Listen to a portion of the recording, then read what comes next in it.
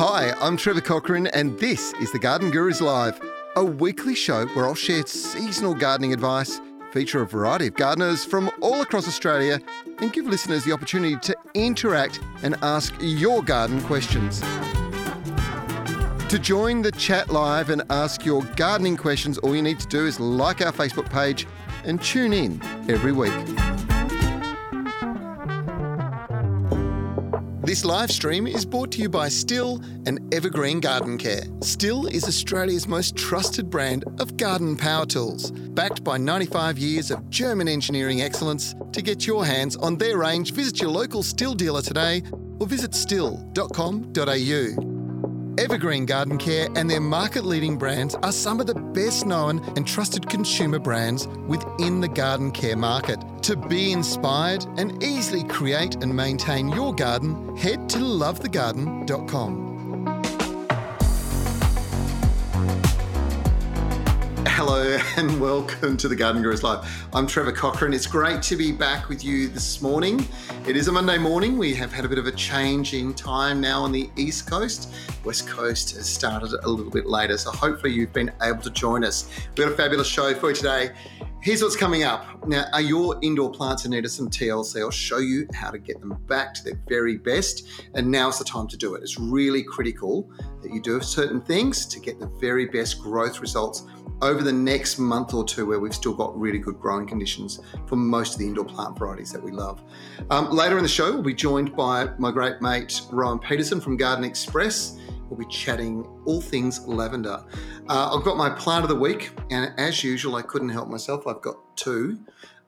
So we'll talk about those. And as always, I'll be answering your gardening questions. Now, I should say right up front, we have had so many questions come in, and it really will be a bit of a challenge to get through them. So we'll do our very best. If we don't answer your question, don't worry. We'll put them into storage. We'll bring them back up next week.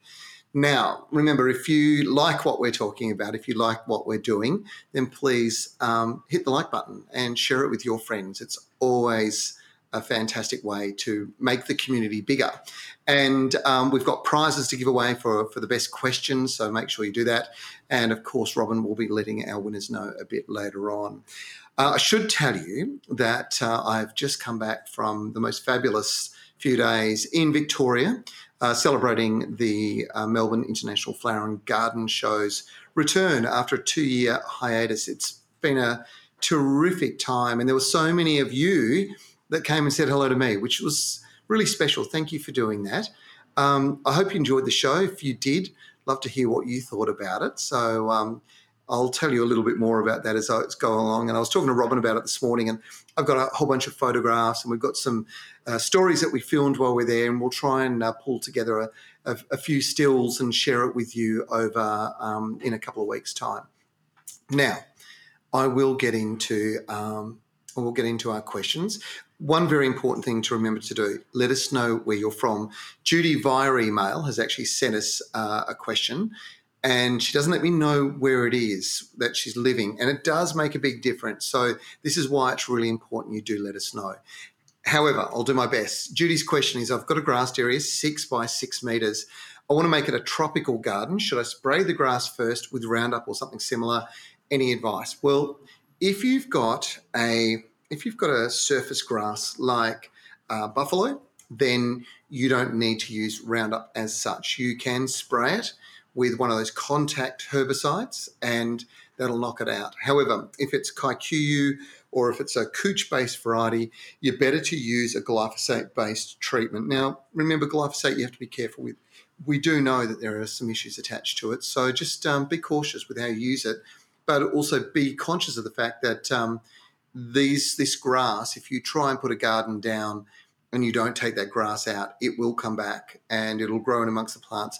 It'll be a nightmare to take control of. So hopefully that helps, Judy. Jennifer, again, we're not quite sure where you're from, but you did send us a picture, which is fantastic. What is this plant? Now, that plant to me is definitely, and I'd suggest that it's probably, well, it's a bit hard to tell, but it looks to me very much like a frangipani. Now, it could have actually started off as a seedling, but It's the only photo you've sent us. So, and it's got a lovely, looks like soft pink sort of flower with a bit of white through it, which would be typical of frangies. But if you wanted to send some more photos in, I could maybe be a little bit more specific on that one. Tweaky is in Perth. Yes, there we go. So we've got a few coming through. We've got some coming in from Tassie, which is fantastic. There's a lot of you sending messages through, which is fantastic. Okay, Tweaky, your question, hoping I can help. We have a fluffy ring on our lawn. It's continuing to grow out in a circle. I would be grateful if you could show us what it is and how to treat it. Okay, Tweaky, I don't know. Did we get that photograph up? We don't have it up, no. So I can't show you, but I know exactly what it is you've got. That fluffy ring is the mycelium of a fungus. So lawns, you will see basically all the thatch that is built up over the summer months. Now that we're starting to get a little bit of rain, now the moisture levels have increased and we're not as dry, so larger humidity, there are going to be a number of you that are going to see what we call mushroom rings. In this case, it's a type of fungus, but it's not standard mushroom. They will all be popping up. Now, treat it. You could do some things like you could apply some lime to that lawn if you really wanted to, depending on where you are in Perth. Actually, it's a really good point, Tweaky. So Perth, if you're in the hills or if you're on the eastern side of the Swan River, your soils will be acidic. If you're on the western side, it's highly likely they'll be more alkaline. If you're on the eastern side, I would definitely look at applying something like garden lime over the lawn if you want to get rid of it. The truth of the matter is, in probably 2 weeks' time, you won't see it anymore. It'll disappear.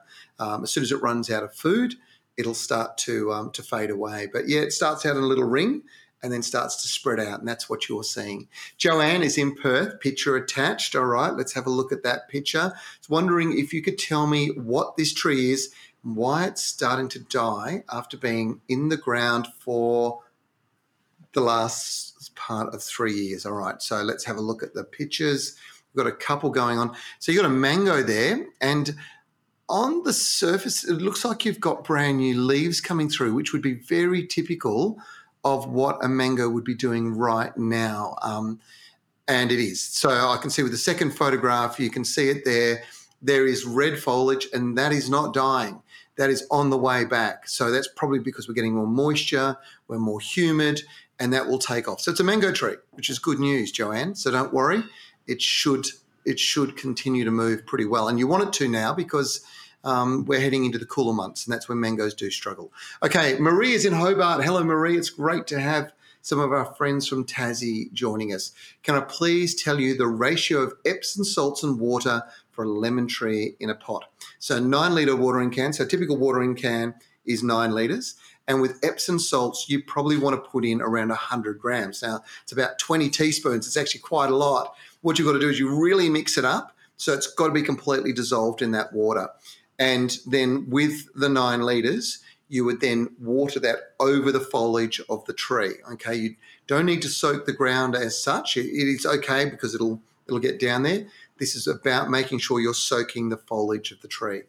Hopefully that helps, Marie. And you could probably pour the best part of the 9 litres over a larger tree in a pot.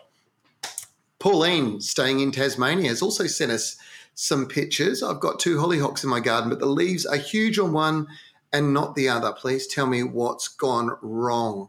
So we'll have a look at that picture and I might be able to tell you. Okay, so there's one. And hollyhocks, they vary. So you get different varieties. Some are big and some are small. And I suspect they both look super happy. There's no disease issues. There's no indication of any mineral deficiency issues at all. It could be one of 2 things. If they're both the same variety, it could be just one that's just a little bit behind the other one. But they both look good. So you're not really doing anything wrong, Pauline. I would just enjoy them. They will come good. Now, Tyson is from Baronia in Victoria. He's been a great fan of the show. It's great to have you join us again this morning, Tyson. Now, can I put lettuce seeds in my garden bed? Can you give us some tips? Right, absolutely. You definitely can, Tyson. But before you do it, cultivate that soil over. So get a little hoe. It can be a hand hoe or it can be a 3-prong cultivator. Turn it over so it's all broken up and crumbly. Then scatter your seed over the top. You don't need to do trenches. You don't need to do anything else. It should all be crumbly. Scatter your seeds over the top and then water it in. And the water will stick the seeds to the soil just on the surface. And that's exactly how those lettuce seeds will get off to the best possible start. And of course, just spread them out as much as you can. Once your seeds have germinated, you want to probably pick them, depending on the variety, maybe leave 2 or 3 in little clusters and then pull the others out and move them into other little spots, because you should get very, very good germination when you've got your garden bed going in Boronia. Well done, Tyson. Marina is in Sydney. Hello, Marina. Not a problem as such, but I found a box of Epsom salts in my father's garden supplies. Could you explain what the salts are used for? I think he used them for the lemon tree or tomatoes. And it's highly likely that he did, Marina. So Epsom salts, typically, Epsom salts are magnesium sulfate. Magnesium is one of the greening agents in plant leaves. So what you tend to find is if you're lacking iron, the plant will translocate the iron for the center part of the leaf, and it'll go into the veins. So you'll see these dark green veins. If you've got that, you know that you've got an iron deficiency, because the plant is actually taking iron out and it's moving it into new growth.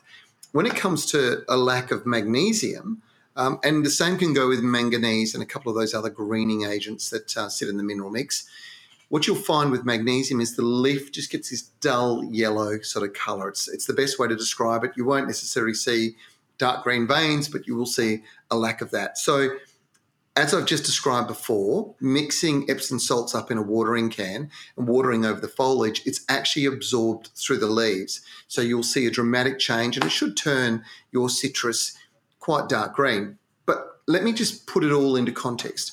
It's a bit like us. So if you need to take fish oil tablets, or you need to take calcium tablets because you're at risk of osteoporosis, it's really an indication that your diet's not right. So your diet needs to be really well balanced. And citrus are what we call a gross feeder. So they consume a lot and they need a really complex diet, just like we do. And if you get your fertilizer right and you're putting those minerals into the soil, you're feeding the soil will feed the plant's roots, and the plant's the fruit, in this case, will have all the goodies in it. And that means that you won't need to take vitamin tablets or anything else later on. So you won't need to add any magnesium into your diet. So fixing the soil with a well-balanced specialised fertiliser, that is a fertiliser that's designed specific for citrus, is the best way to go. I hope that makes sense. It's a little bit complex, I know, but the simple way to look at this is probably to say, we are what we eat. And if what we're eating is full of rich nutrients, that's good for us. That's good for our body as well. So that's why growing everything at home yourself, or whatever you can, is so much better for you. All right, Joe is in Melbourne. It's great to have you join us, Joe. Thanks for all your past advice. I'm getting really good crops now, especially my beetroot. That's awesome. I'd like to ask when I start growing petunia and pansy plants from seed in my new greenhouse. So petunias are a summer plant. You really probably, because you've got a greenhouse, if it's warm inside, you could plant petunias probably in August, ideally in September. Plant them out in October in the garden and they'll do really well through the summer months. Pansies are the reverse. They're a cool climate plant. And the interesting thing about pansies is plant your seeds now. They'll be ready to plant out next month in May. And as the weather gets colder and as the daylight hours get shorter, the flowers of the pansies will get bigger. It's a really interesting thing of nature as to how those flowers really work. So that would be my advice to you. Plant your pansy seeds now, plant your petunia seeds later on in the year, probably August, September, as soon as you get a bit of warmth in that greenhouse. Hopefully that helps. Joe in Melbourne. And staying in Victoria, Natalie, how do I stop banana trees growing next to a fence? There's only one way to do it, and that's to actually dig them out, I'm afraid, Natalie. Good thing is if they're a true banana, they won't be that difficult to get out. But, yeah, you don't want them next to a fence, because one of the interesting things about bananas is that they're one of the very few plants that actually moves. What I mean by that is where you plant the very first plant, you'll find that it'll keep moving away from where the original plant was. Now, that is because they produce suckers. So couple of things about bananas. One is bananas, for a start, are the world's biggest herb. They're actually a herb. So all the goodness is actually down in the rhizome, in the core, in the root system that's full of nutrients and life, and also the growth shoots. Then what you see come out, the banana plant itself, is actually just growth coming from that base. So it's the base that's really important. And then from the base all the way up through that shoot will come a flower. Usually it's about 28 months after the plant has been put into the ground. So typically in warmer climates, it'll be less. Cooler climates, you're talking 28 months, so just over 2 years. That flower will come out, hang down, and as it comes down and the flowers open all the way through, each one will be a big hand of bananas, and that's how it kind of works. Hopefully that helps you. But look, simple answer is dig them out, Natalie. I'm sorry, there's no easier way to get around it. Lynn is in Claremont. Claremont is in WA. Wondering when is a good time to transplant a 3-metre, 3-year-old frangipani from a large pot into the ground. Well, Lynn, it's probably right now. If ever you're going to do it now. It'll get enough root system down during the winter to get through the winter. Typically, if I was going to do it, I would do it in November. So they grow really strongly during the warmer months, and that would be the time you get in. The only thing you don't want during the warmer months is it drying out. So as long as you've got good water, it'll do really well.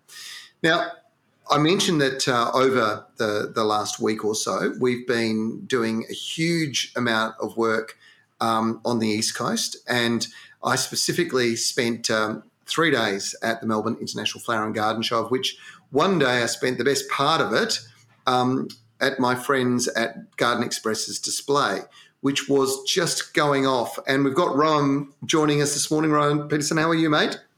I'm well, Trevor. How are you? Very good, thank you. Great show, Rowan. You guys just were buzzing. It was a complete success. I think all the people that had missed out for the last 2 years, being the show had been cancelled, were out in force. So, yeah, it was really good. Some great gardens there and lots to see and do. And the numbers I haven't seen the final numbers, but certainly the Wednesday, the very first day of the show, was flat out. The Thursday was a little bit on the quieter side to that. And then Friday and Saturday that I did see were just crazy busy, which was fantastic to see. And it was so good to see the show return. And it was great to see that you guys returned to the show. Yeah, it was really, really great to be there. We love catching up with our customers, saying g'day, talking to the people that support us, over the last 2 years and before that. It's always great. So, yeah, we're so glad that it's back on. David's obviously sitting in the corner somewhere, rocking back and forth at the moment, drooling on himself because he was front and centre in the middle of it. He had the ladies were surrounding him, constantly asking questions. He was it was very popular. He's on, as you know, Trevor. He's actually in there packing up as we speak. So, successful show all round. It was great to catch up with you as well. I know it was great to be there, and it was really good to spend time with friends. It was just so lovely to see everybody come back together, and it was such a good feeling, wasn't it? It was great. I know we're meant to be talking about lavender, but just before we do, at the show, a lot of people don't realise that you guys are the main source of the Wallamai pine in Australia. And at the show, you had a great display. The level of interest in that plant never ceases to amaze me. There were people just lined up to buy them. Yeah, and it's always the way.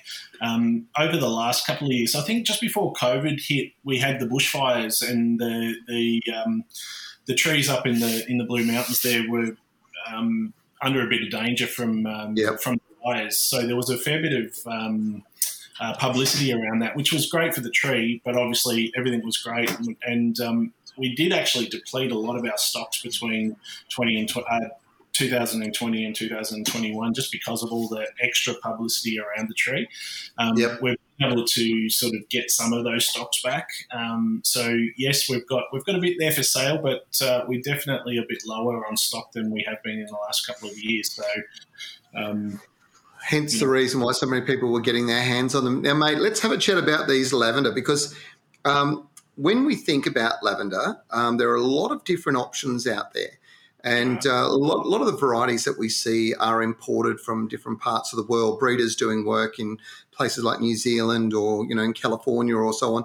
And those varieties, when they arrive here, their expectation, their adaptation to our environment sometimes isn't quite as good as we'd like. So they might look good in the pot, but they don't always do as well. And there's a really good story, I think it dates back to the 1920s when a chap came across and set up in Tasmania a lavender farm and started breeding varieties that he was actually growing them for the oils to be used in the perfumery industry. And of course, he was selling it back into Europe where it was being made by some of the great perfume houses used as a base for that. Now, those guys did a lot of work, but we've never really been able to get our hands on it until recently. Tell us the story. Yeah, so this is Bridestow lavender that we're talking about. So yeah. He came over here with a young perfumer, in 1921. So you were right on the money there. Yeah. He had handpicked some seeds from the French Alps and brought them over here to Tasmania to grow. And they thrived, perfect conditions. Not dissimilar from France in some areas. And, like you say, he was able to grow them successfully here in abundance. Another good thing about Bridestow lavender is it's very low camphor. Camphor is what sometimes gives lavender a bit of a mothball-y smell. So these are low in that, so really high in that lavender scent that the perfumeries in Europe wanted and still to this day use. Well, obviously, there's been a lot of breeding done as well since those early days. I mean, we're literally, 101 years down the line. Those plants that have been bred down there are now obviously adapted to the Southern Hemisphere and to our Australian climate. Getting your hands on them is probably a guarantee of not only a good quality plant, but actually a plant that is adapted to the Australian environment and as such probably grows better. If you've struggled in the past, these are probably the varieties you want to get your hands on. Yeah, that's right. So we've put together a sampler of 4 of the very best varieties from Bridestow. You'll get Bridestow Anne, which is a really good one for cut flowers, obviously, but also oils. You'll get Elizabeth, which is a beautiful one for hedging, so it will hedge really well. Jennifer, which is a really intense, high fragrant lavender, and also Philippa, which is also a great variety for hedging, but it's also used in culinary uses. So you can get all 4 of those to grow in your own garden, which is not something that comes up a lot. They're absolutely beautiful. We've just been showing the pictures of the lavender farm and obviously the plants in situ.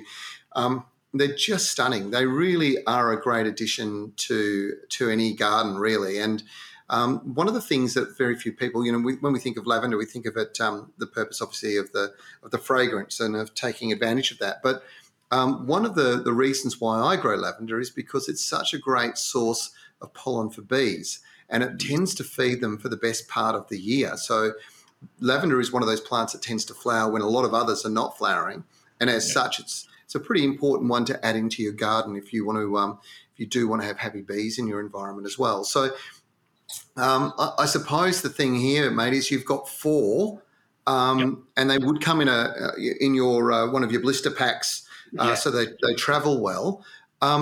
What sort of deal can you do for our viewers? So as you say, it's 4 varieties. They'll come in 50ml pots. Regularly, they're $39.60. So it's a really nice starter pack sampler, as we call it. Regularly $39.60. We're selling them at the moment for $29.70, which is a 25% saving straight off the bat. So wow, that's awesome. Have you got a lot of stock? We've got a fair bit. Yeah, we've been able to source a fair bit of it.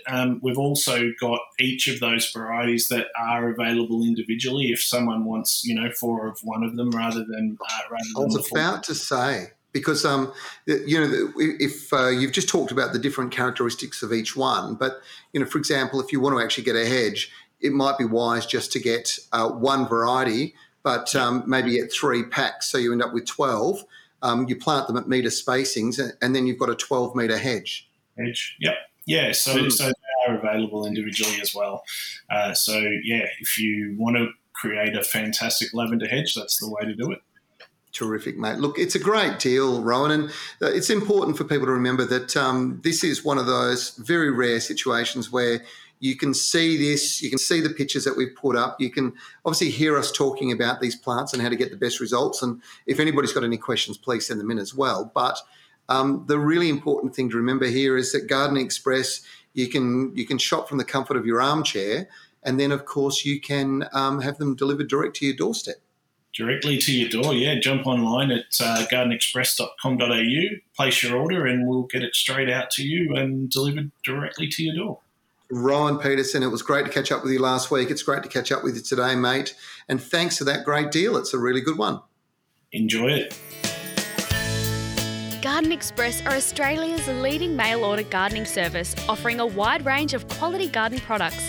Each week on the Garden Gurus Live, the team at Garden Express will share a weekly offer. So make sure after today's show you jump online and visit their website. We've got a lot of questions flowing through on just looking at them coming through. Let's go to Queensland. Matia is in Balcombe Hills. Now, you do send us quite a few questions. You must love your garden.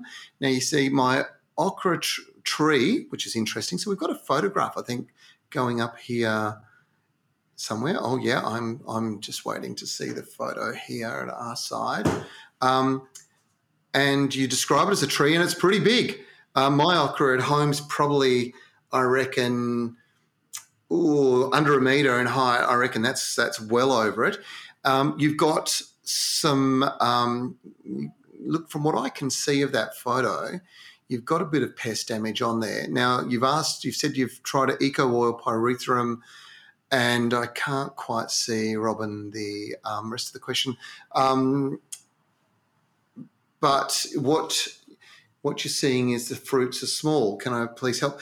Look, and interestingly enough, Mattia, I think that with okra, it's an interesting thing. Some varieties are a lot bigger. The red, for example, can be quite long.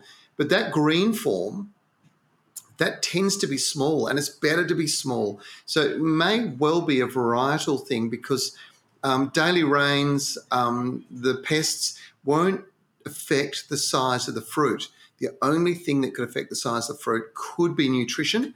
So you could give it a feed. It actually looks pretty lush and healthy to me. I think you'll find this is more a varietal thing than anything else. Robin, and we're not sure where you're from, Robin, I was wondering if you'd give me advice on baby grasshoppers all over my young lemon and lime trees. I see Bunnings have an insecticide, but you obviously can't use it on fruit trees. Well, you can, and certainly pretty much all crops are treated with insecticides of some form or another to control pests. And I think that, hang on, I'm getting a message here. So this one says, that's a slow type in. So what you're really asking is, can you use an insecticide on the fruit trees? And the answer is you can. But the truth of the matter is, with regards to grasshoppers, is that grasshoppers are best controlled by what they call bran baits. So this is literally bran. It's treated with it's actually soaked with an insecticide that affects the grasshoppers.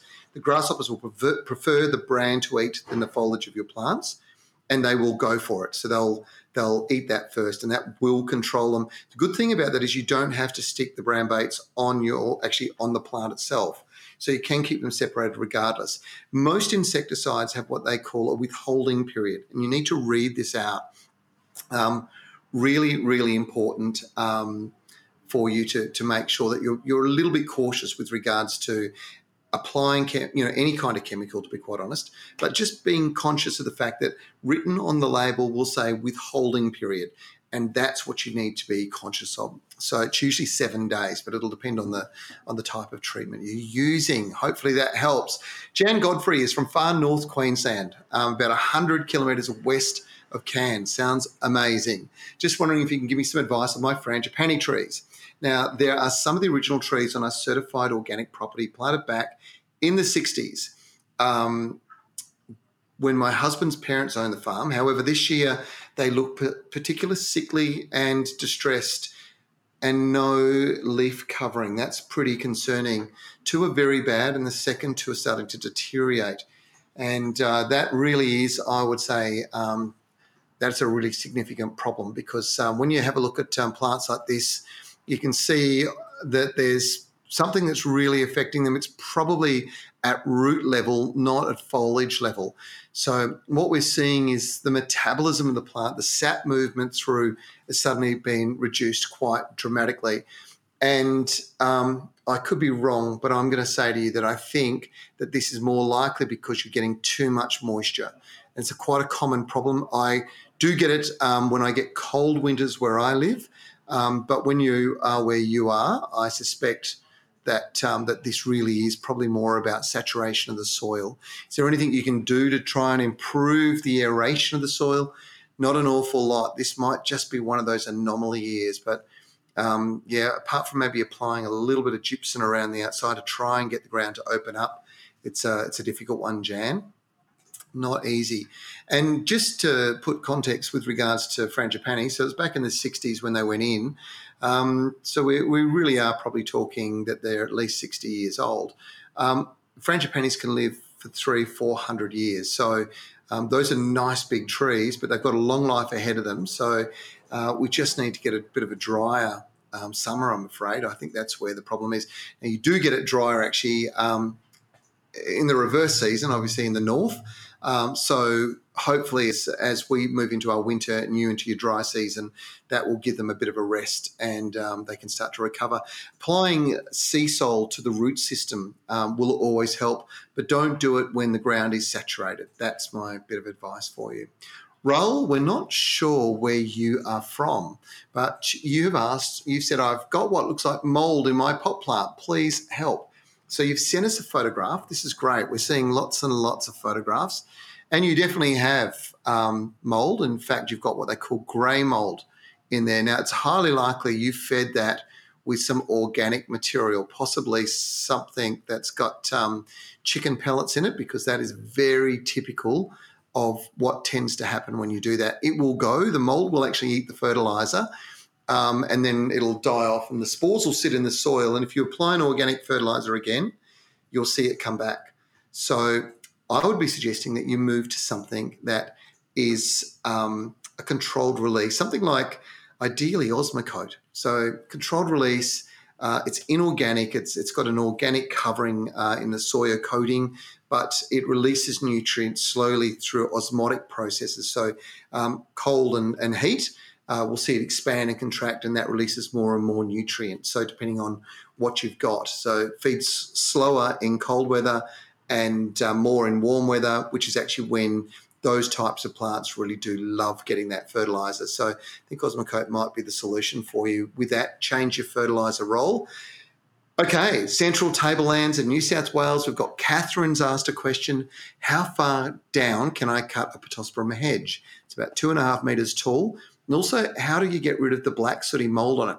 Two really different questions. So Pittosporums tend to be okay with pruning, but if you were to cut it more than 50% or beyond where there is foliage, you're probably going to set the plants back, and you may have some odd ones die depending on how close they're planted in the hedge. So, down to about 1.5 would be probably okay, depending on the variety of the Pittosporum. As far as the black sooty mould goes on it, that's been caused by scale. Now, the scale is emitting a sucrosy substance called honeydew from its rear end. Now, the reason it's doing that is it's feeding ants, and the ants are coming, they're eating it. And as they're eating it, they're getting that sticky, sugary substance of the honeydew all over their bodies. And as they're walking around the plant, they're slowly spreading it across the leaves and the stems. Now, the black sooty mould is a fungus, all right, that it actually doesn't eat or damage the plant unless it's in plague proportions. So the real thing you need to do here is get rid of the ants and then get control of the scale. And if you get rid of those two, the sooty mould will run out of food. It'll wash off the plants with rainfall. That's that easy. So what do you do to get rid of ants? Well, it depends how many you've got. So you can, if you're in dry conditions, dust the ground with something like talcum powder. Ants hate it, and they won't go anywhere near the plants if talcum powder's on the ground. They'll head in another direction, so it'll protect them for a period of time. As far as the scale goes, which I'm certain that's what you'll find there is, then what you need to do is apply a horticultural oil, probably eco oil or one of those things. White oil would be what we used once upon a time. At 2.5 metres tall, it wouldn't be difficult to get in and spray at this point in time. I think that's the answer for you. And as I said, you don't really need to do anything with the black sooty mold because it will go away when it runs out of food. It's only eating the extra sucrosy substance that's sitting on the leaves. Wow, talk about flying along today. We have got lots and lots of questions coming through, but I wanted to talk to you about indoor plants. And if you have a look behind me, you can see our living wall here, and it's got a great mixture of philodendrons and the ZZ plant. In fact, that black one that you can see in the foliage here, that's barely sort of visible from this angle, but it's a beautiful black foliage ZZ called Raven. I've talked about it before, one of my favourites, and we thought, well, we'll do something different. We'll stick it in our living wall this time and let it grow out there, and it's doing a really good job. But what do you do with indoor plants when you're at this time of the year? So the next 2 to 3 months is going to be the absolute peak growth period for them. And this is when you need to be applying a controlled release fertilizer. And what's a controlled release fertilizer? It's a fertilizer like Osmocote that through a controlled process slowly breaks down, releasing nutrients to the plants. Now, this is really important. Back in the day, we used to feed plants and the nutrients would all rush in. The plant would take it up and there was a risk of burning. And then for maybe a month or 2 months until you fed next, the plant didn't have any fertilizer. And if you were to treat yourself like that and you didn't feed yourself for a month, but then once a month you gave yourself a huge roast dinner, for example, you'd feel pretty uncomfortable when you've had the dinner, and then you would be short of food for the rest of the month. It's not a good way to go. That's why these controlled release fertilizers are so important. And this particular one, and you can see what we're doing here is feeding plants in the living wall. It's been something that we've used all along. It just means that they get fed small amounts every day from those little micro prills that are going into the soil. This particular one's got an added wetting agent. It's really important. Now, the reason I say that is because what happens is we get these dry pockets in our pots. And unless you put a wetting agent through, the roots that are growing through those dry pockets will eventually dry out and die off. So we need to make sure that water is evenly seeping through the pot. To have a fertilizer that delivers a wetting agent at the same time, it's really good. And probably the last bit that's really important is if you've got native plants in pots, you do want to reduce the phosphorus, particularly for things like grevilleas, banksias, and some people are growing waratahs. So this has a low phosphorus mix, which is really good for native plants. So when you put it all together, a controlled release fertilizer for pots and planters is the way to go. So right now is the perfect time to be feeding. Hopefully that helps you. Now, I do want to talk about my plant of the week. I've already alluded to the fact that, I think we've got some vision showing you a little bit of potting going on there, which is Bonnie in action. But I've moved on. Quickly, and I think I went too fast for Jimmy.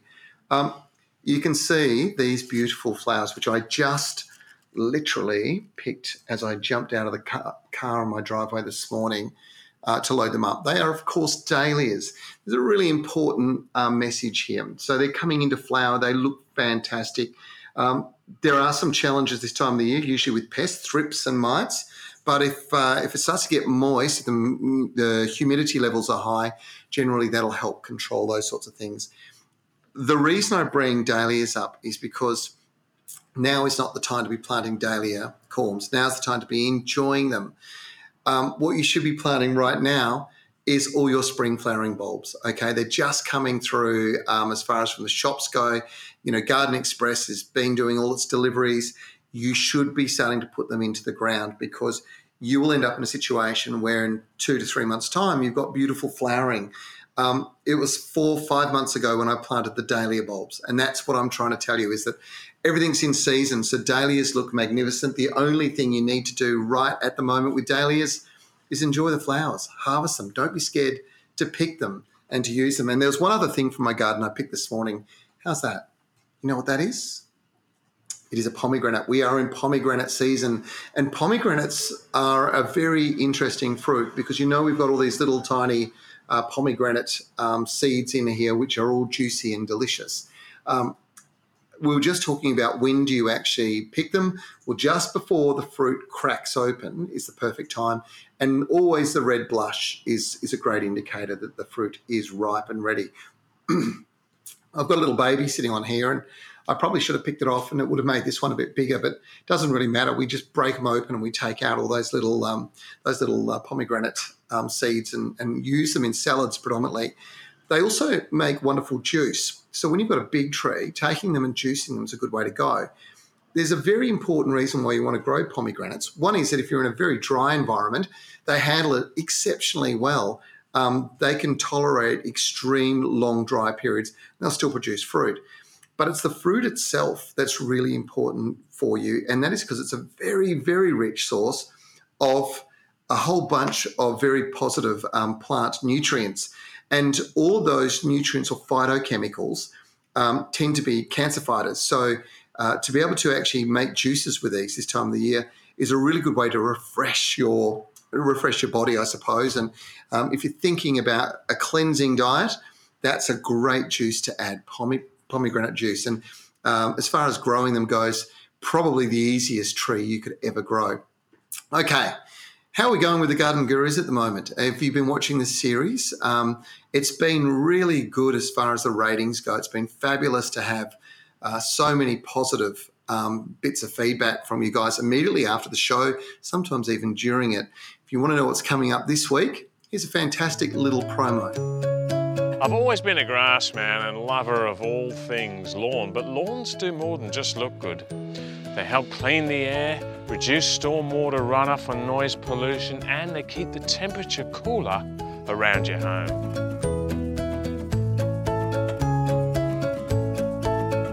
Autumn is the perfect time to give your plants a little bit of TLC, especially any that aren't looking too happy. And I've got this philodendron here that has seen better days and I just can't find the right spot for it, and it's in need of a repot.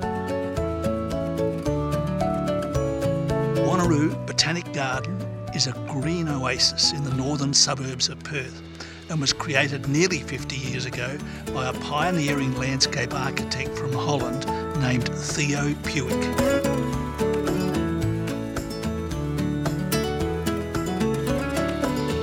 How good did that look? It's going to be a great show. You don't want to miss it. Now, it is 4:30 on Channel 9 right across the country.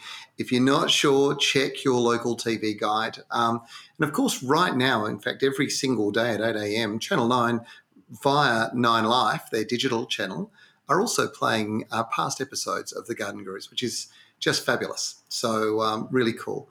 Now, let's get into your questions because they are just flying through at the moment. Graham is from Melbourne. I've just installed Pope Drip Ease line under my mulch. How long should I run the drip line and how long should I water for? Well, it depends on the product. I don't know the Pope product super well, to be completely honest. However, most of the built-in drip lines release a certain amount of litres per hour. So typically you would run your drip line to get something like, and I think it's something like 6 litres. So you'd want at least 45 minutes. More often than not, probably an hour. So it's very precise, concise delivery. And because it's under the mulch, there's no evaporation. And the way it kind of works is, you can imagine your soil profiles like this, and there's a dripper right there. What happens is the water comes down and it forms a teardrop. And it's really good because the plant's roots will follow that down to where the majority of the water is sitting down the bottom. And that means deep roots are less likely to be affected by hot, dry conditions. Really good product. How long should you run the drip line for? Well, I get what you're saying. I think the drip line itself, the length of drip line is completely up to your water pressure. So you need to just check the instructions. It's really important, Graham. But it's a great way to deliver water to your plants. Roots direct. Now, Diana, I'm not sure where you're from, Diana, but you did send us a picture. Is it possible for a tomato to grow another? In fact, 3 tomatoes inside. Have a look at this picture. What a great question. Diana, this is a really rare thing to see. I don't think I've ever seen it with tomatoes, but I've certainly seen it with citrus. And basically what you've got is a very mature plant, a fruit, I should say. What it's probably suggesting is that this particular fruit has been left for quite a long period of time. And what you're literally seeing is the seed is germinating within the fruit and starting to grow out. That will produce beautiful little tomato plants. It's very, very rare. I've very rarely seen that ever occur with tomatoes. I wonder if any of you have seen that sort of thing with other types of fruit in your own gardens. It's not an uncommon thing. Citrus and pommy fruit, I've seen it both with, but not with tomatoes. Fantastic question. There's nothing really that you can do. It's just great little thing to have shared. It's a very interesting way that plants work at times. All right, Carol's in Perth. When can I plant daffodils and a cutting of the frangipani? Okay, well, first of all, daffodils in the ground now, just as I recommended before.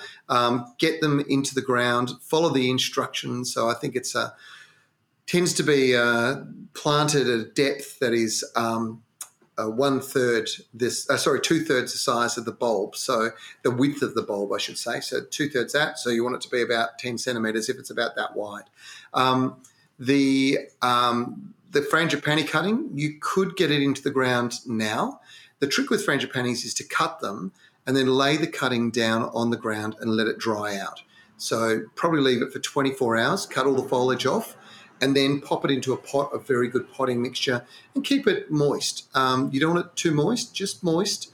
And it should start to produce some, I would expect, some growth before the winter, a small amount, and then it'll go dormant. But next season, it'll really take off. So keep it nice and warm.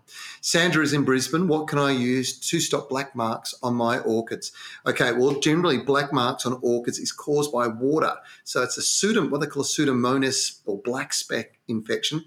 And the best thing to do with orchids is not to water over their foliage. If you want to avoid those black marks, try and water underneath if you can. And what I mean by that is flood irrigation or water directly into the base of the pot, but not over the foliage, and that'll make a big difference. Rihanna is in Streaky Bay in South Australia. I've got a large raised garden bed and I've had trouble getting plants to grow. I have since discovered our pH is 9, which is pretty alkaline, and this is the problem. Can I lower the pH to 5 or 6, or am I best to dig out all the soil and replace it with a better alternative? I would leave the grevilleas as they've been there for 5 years. Can I help them also? Okay, so you don't want to move the grevilleas because they won't transplant. However, you can start to adjust the soil pH by adding an acid-based fertiliser. So any fertiliser that starts with sulphate of, so sulphate of ammonia, sulphate of potash, they tend to be pretty good with regards to changing the soil. If you want to do it naturally, use an acidic mulch, and that's where things like pine needles come in, and do a really big thick layer. So using an acidic fertiliser, applying a big thick layer of pine needle mulch over the top will change the pH. It's really the only way you can do it. And if you wanted to dig it all out, you could do that. But look, it's probably also in your water. So yeah, I would be looking at adding organics in there to buffer and obviously slowly change the pH naturally. And what you really want to do is bring it down to about 6.5 to 7. That's the optimal range for pretty much all plants to be able to take up nutrients. And it should do a really good job. This show is brought to you by the Garden Gurus and Evergreen Garden Care. Evergreen Garden Care and their market-leading brands are some of the most trusted consumer brands within the garden care market. They produce high-quality garden care products designed to help people create their own green oasis. Whether it's a garden, a balcony, or potted indoor plants, they want to inspire anyone, anywhere to be able to easily create and maintain their own garden. To find out more about Evergreen Garden Care, head to www.lovethegarden.com. We'll keep rolling along with questions. We're in New South Wales at a place called Cargo. Laura has asked, any advice for someone wanting to start a flower farm? We get very cold winters, not quite snow though, and then really hot summers throughout the year. Okay, so you need to control the environment. So you're going to need to bring in probably igloos because that's what most flower growers use. It gives you the ability keep the frost out during the winter, but also to moderate. If you're moving air through them during the summer, you can put vents in, you can do all sorts of things, but it still protects the plant. And that's the other thing, is the extreme of summer sometimes can burn the flowers and set them back. So you're going to need to do that, Laura, but you should just go and get some advice from a professional. Flower farms are a pretty difficult thing to set up and get right. So get the best advice you possibly can from a professional in the industry. Sue is in northwest Tasmania. We've had a lot of questions coming in from Tasmania, which is great. We've got toadstools growing in both our gardens and in our lawn. We have red ones with white spots and very gooey brown ones. How can I get rid of them? Really, the only way you're going to get rid of them, the red ones with the white spots are highly ornamental. I know what you're talking about. But the only way you're going to get rid of them is to create more of an alkaline soil. So they tend to love it being acidic. So if you can sweeten the soil by applying garden lime, that will clean them up. That'll get rid of them. Mary, we're not sure where you're from, but I'll take a bit of a guess and say it's WA, because you're asking about chili thrip. It's even worse than last year. I have used a systemic spray. Any more ideas? Thanks in advance. Mary, I am using a combination. So we're hitting them with Maverick every second week. And then the alternate week, I'm hitting with Baythroid. Now, this is a pretty radical way to get control, but basically if you can do that for a 4 to 6 week period, you break the breeding cycle and the chili thrip disappears. The other option, if you're willing to wait and give it a bit of time, is that you can get some predatory insects from the Good Bug. They call the goodbug.com.au, or do a Google for them. But they'll deliver some predatory insects to you in the mail and you can pop them in the garden. The only trick is you can't spray anything at all, because if you do spray, you'll kill the predatory insects as well. Chili thrip is a significant problem in the West at the moment.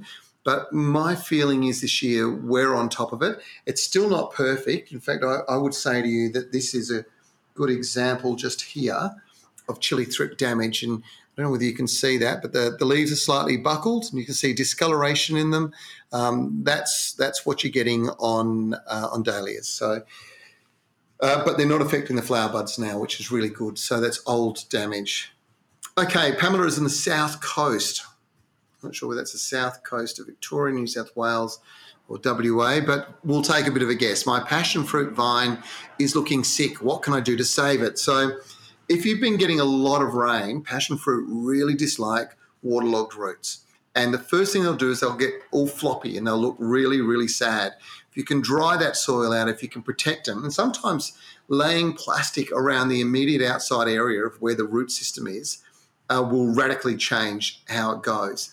If it's dry, if you're in a dry environment, then it's a case of applying a wetting agent and making sure that the ground is soaked. Those two things are absolutely critical. Elizabeth is in Queensland. Now, what lavender is the best to plant in Brisbane? The ones we've just talked about are absolutely sensational. Now, the reason is because they've been bred here. Some varieties are better than others. There is no question about it. And in Brisbane, one of the tricks of getting really good results from lavender is to make sure it's actually planted in spaced out areas. You need to get air ventilation through to avoid getting fungal diseases. Really important. It's great to have Christine from Stirling in WA joining us. Christine joins us almost every week. That's fantastic. Thanks very much for your support. I've treated my native frangipani with iron and magnesium, but it's still looking a bit sad. Should I give it a weak solution of fertiliser, or is this going to cause problems at this time of the year? No, so it should be growing quite well actually at the moment, Christine. And if it's still looking a bit sad, it's probably because the soil, where the roots are not getting the benefit of the iron and magnesium that's being added.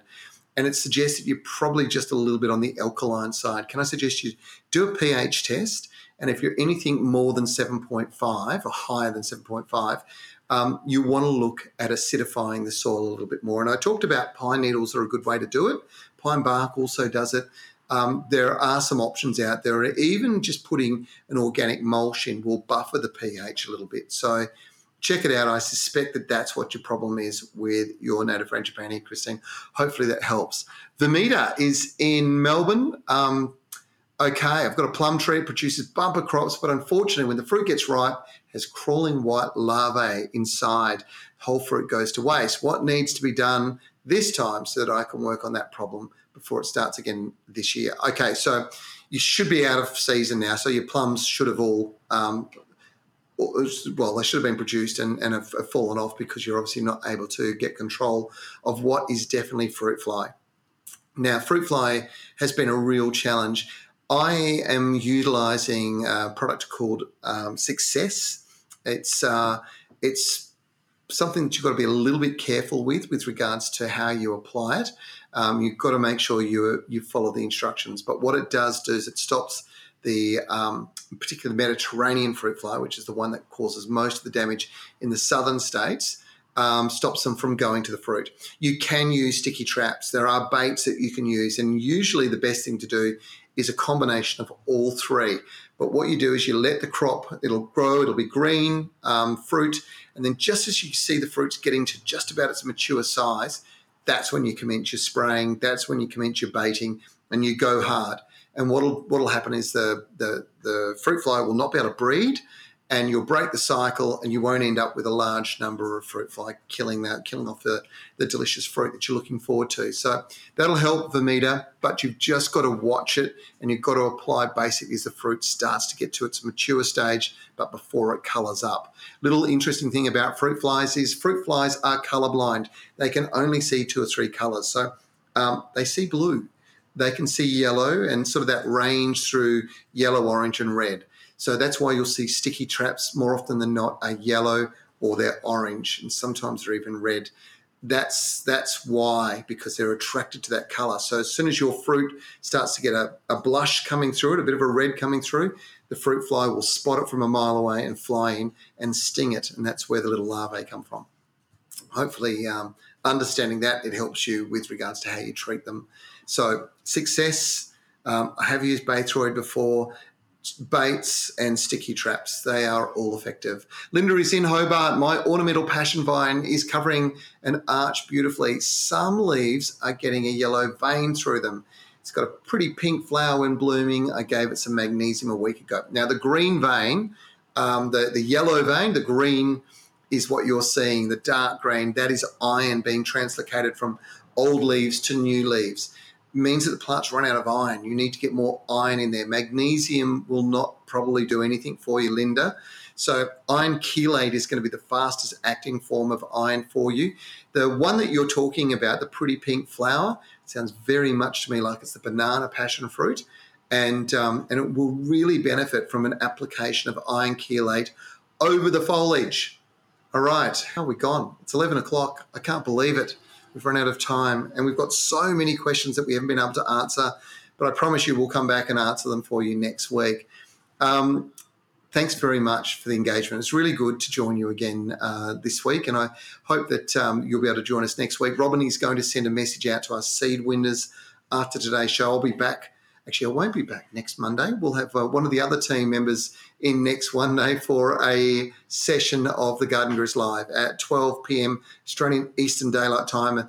That is, 10 a.m. for West Australian viewers. Don't forget, we do want you to send videos in. Send us a video of your garden. Show us what you've got. Remember, state your name. State and suburb is very important. And of course, if you've got a question, ask that while you're showing us around with a video. Remember, if you want any information, you can always jump onto our website and catch up on previous stories from the Garden Gurus at thegardengurus.tv, or jump on our YouTube channel, thegardengurus.tv, to see past episodes and stories. And of course, you can always listen back to today's live stream if you've missed some parts of the show today. You can do that by going to Spotify, Apple Podcast and Audible. Don't forget, of course, we've got the Garden Gurus coming back to Channel 9 this Saturday, 4:30 p.m. The episode 7. You saw a little sneak preview. It's a fantastic episode. You will love it. Thanks so much for joining us. I'm Trevor Cochrane. Happy gardening, everybody. Have a great week. The Garden Gurus is back with a brand new season this weekend. Make sure to check out your local TV guide for your times.